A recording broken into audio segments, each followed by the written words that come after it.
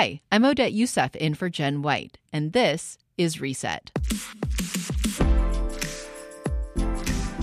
When I moved to Chicago about a decade ago, I remember being told that this city had the largest Polish population outside of Warsaw. Well, that's not exactly true. In the U.S., New York City's is bigger. But author and historian Dominic Pacyga credits Chicago with being the unofficial capital of American Polonia, that is, the Polish diaspora. In his book American Warsaw, The Rise, Fall, and Rebirth of Polish Chicago, Pacyga follows the story of how Poles came to Chicago in 4 waves of immigration, starting from around the U.S. Civil War, and how more recently there's been a reverse migration back to Poland. And at the heart of the book, he asks a question. What did and what does it mean to be Polish? The idea of Polskość, what it means to be Polish, was very important. Because the immigrants, being of peasant stock, were not originally, in the early 19th century, even considered to be Poles. They were sort of considered to be social class, lesser peoples by the nobility. But after about 1863, the nobility understood them as part of the nation and coming into part of the struggle for Polish independence. Poland had disappeared at the end of the 18th century politically, not culturally or socially, but politically. Its 3 neighbors had divided it up. So there were lots of questions. Were they Austrian? Were they German? Were they Russian? Were they Polish? Were they Jewish? Were they Ukrainian? What were they? And this was something that had to be sort of figured out. You know, the impact of the French Revolution, I think, came a little later in Poland because of the divisions. And the French Revolution created nationalism in many ways in the modern European context. And this sort of nationalism only emerged about 100 years after the French Revolution in Eastern Europe because of these large empires that ruled. You know, you weren't a citizen of Russia, you were a subject of the Tsar. You weren't a citizen of Austria or Germany, you were subjects of the Kaiser. So this emergence, actually in the southern part of Poland, where my family's from, Galicia, they became more aware of politics and Polish nationalism earlier than in the other sections. So, you know, when we often talk about the Polish American community, we talk about them as if it's a monolith. Right. But that's never really been the case. What were some of the lines that the community divided along, even from its early days? Well, from its early days, who's a Pole? What is a Pole? The Polish Roman Catholic Union felt, that's a fraternal organization. There are 2 major ones, Polish Roman Catholic Union, Polish National Alliance. The Polish Roman Catholic Union felt that you had to be Catholic and speak Polish. It's a pretty simple definition. The Polish National Alliance said you had to believe in Poland. So you could be a Jew and believe in Poland, speak Yiddish, but if you believed in Poland, you were a Pole. Or a Lithuanian who spoke Polish and believed in Poland. So there was a difference of opinion. One was very sort of limited, and one was a lot sort of wider. Is sort of a what we might call a Jagiellonian or Piast approach. That is, the ruling families earlier in Poland had embraced all these other ethnicities, because nationalism wasn't very important at the time. So once it becomes important, it becomes a more constrained definition. So this sort of first wave of immigrants, they were very focused on what was going on in the homeland, and many even imagined that they would return there. The majority, I'm sure, yeah. How did World War I become sort of a turning point for the community here? Well, World War I is a turning point for the community here, but it's also a huge turning point for the community in Poland because Poland regains its independence. In the United States, the Polish diaspora raises an army of about 30,000 men who travel to the Western Front to fight under the Polish flag. The Blue Army? The Blue Army, or we call it in America usually Holler's Army. And then they eventually go to Poland to fight against the Soviets. In the World War I doesn't end in Poland until 1921, really, not in 1918, but 1921. And so this Polonia here sent millions of dollars to Poland in an attempt to Polish relief of. Poland was the Eastern Front of World War I. The country was devastated by Russian and German and Austrian armies marching across it, constantly burning houses, destroying cities, etc. So there was a threat of famine after the war.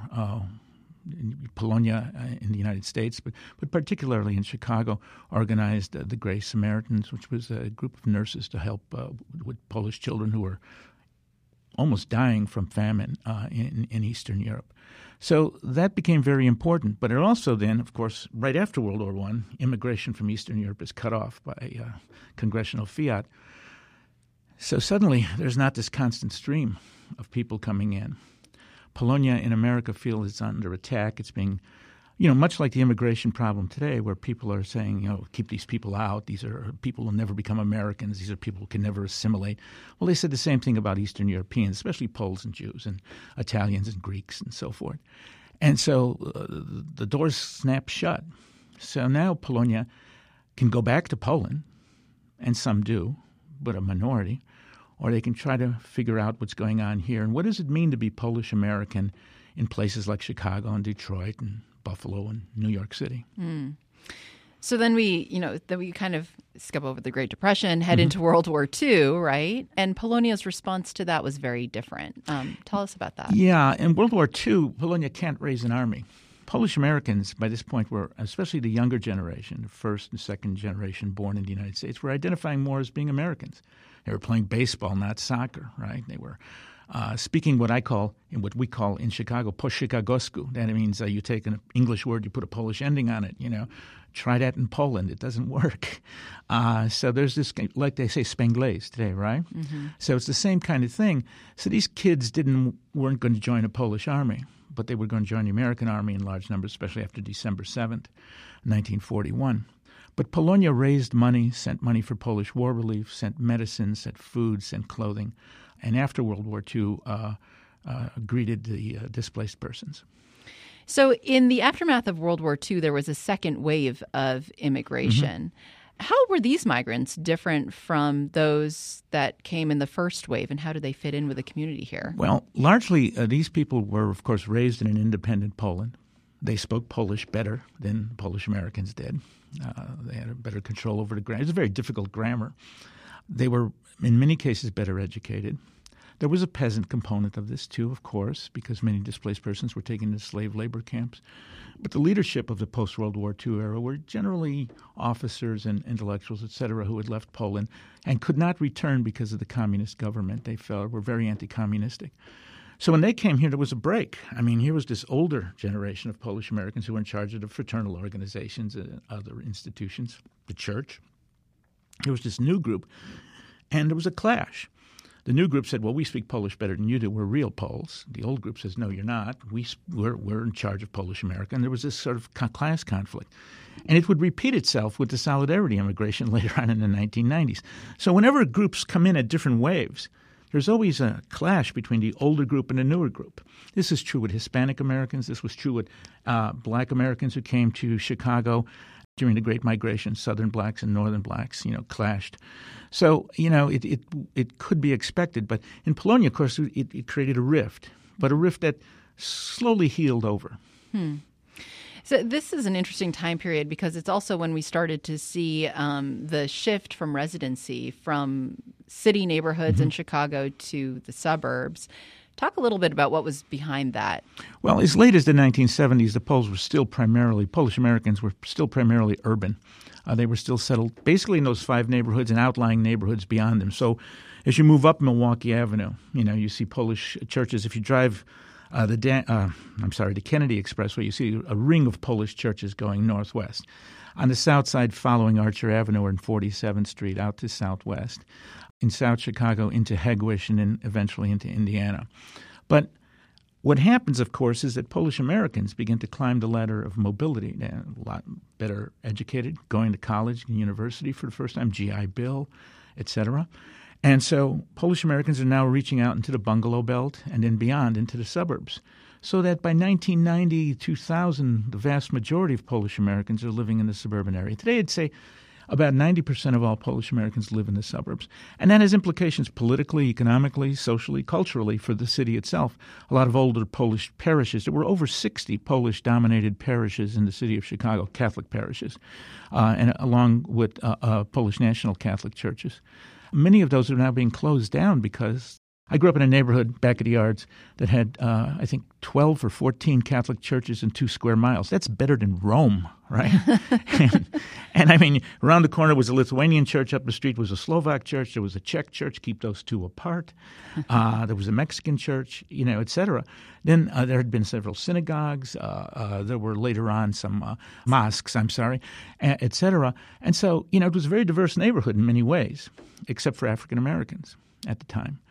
But when the neighborhood becomes all Hispanic and all African American, then there's no need for 14 churches. And as you know, active Catholics have sort of dropped off in the last few years, and there's a lack of priests, et cetera. So many of these parishes are closing. People ask me, how can we keep the churches open? I say, move back to the city and give money. Mm-hmm. You know, many of the Poles that did come here were working in industries like steel and early on in the meatpacking plants and so on. What did the sort of deindustrialization in Chicago mean for the community? For the inner city, Polonia, it was devastating to a large part. The first real crisis in deindustrialization happened in meatpacking.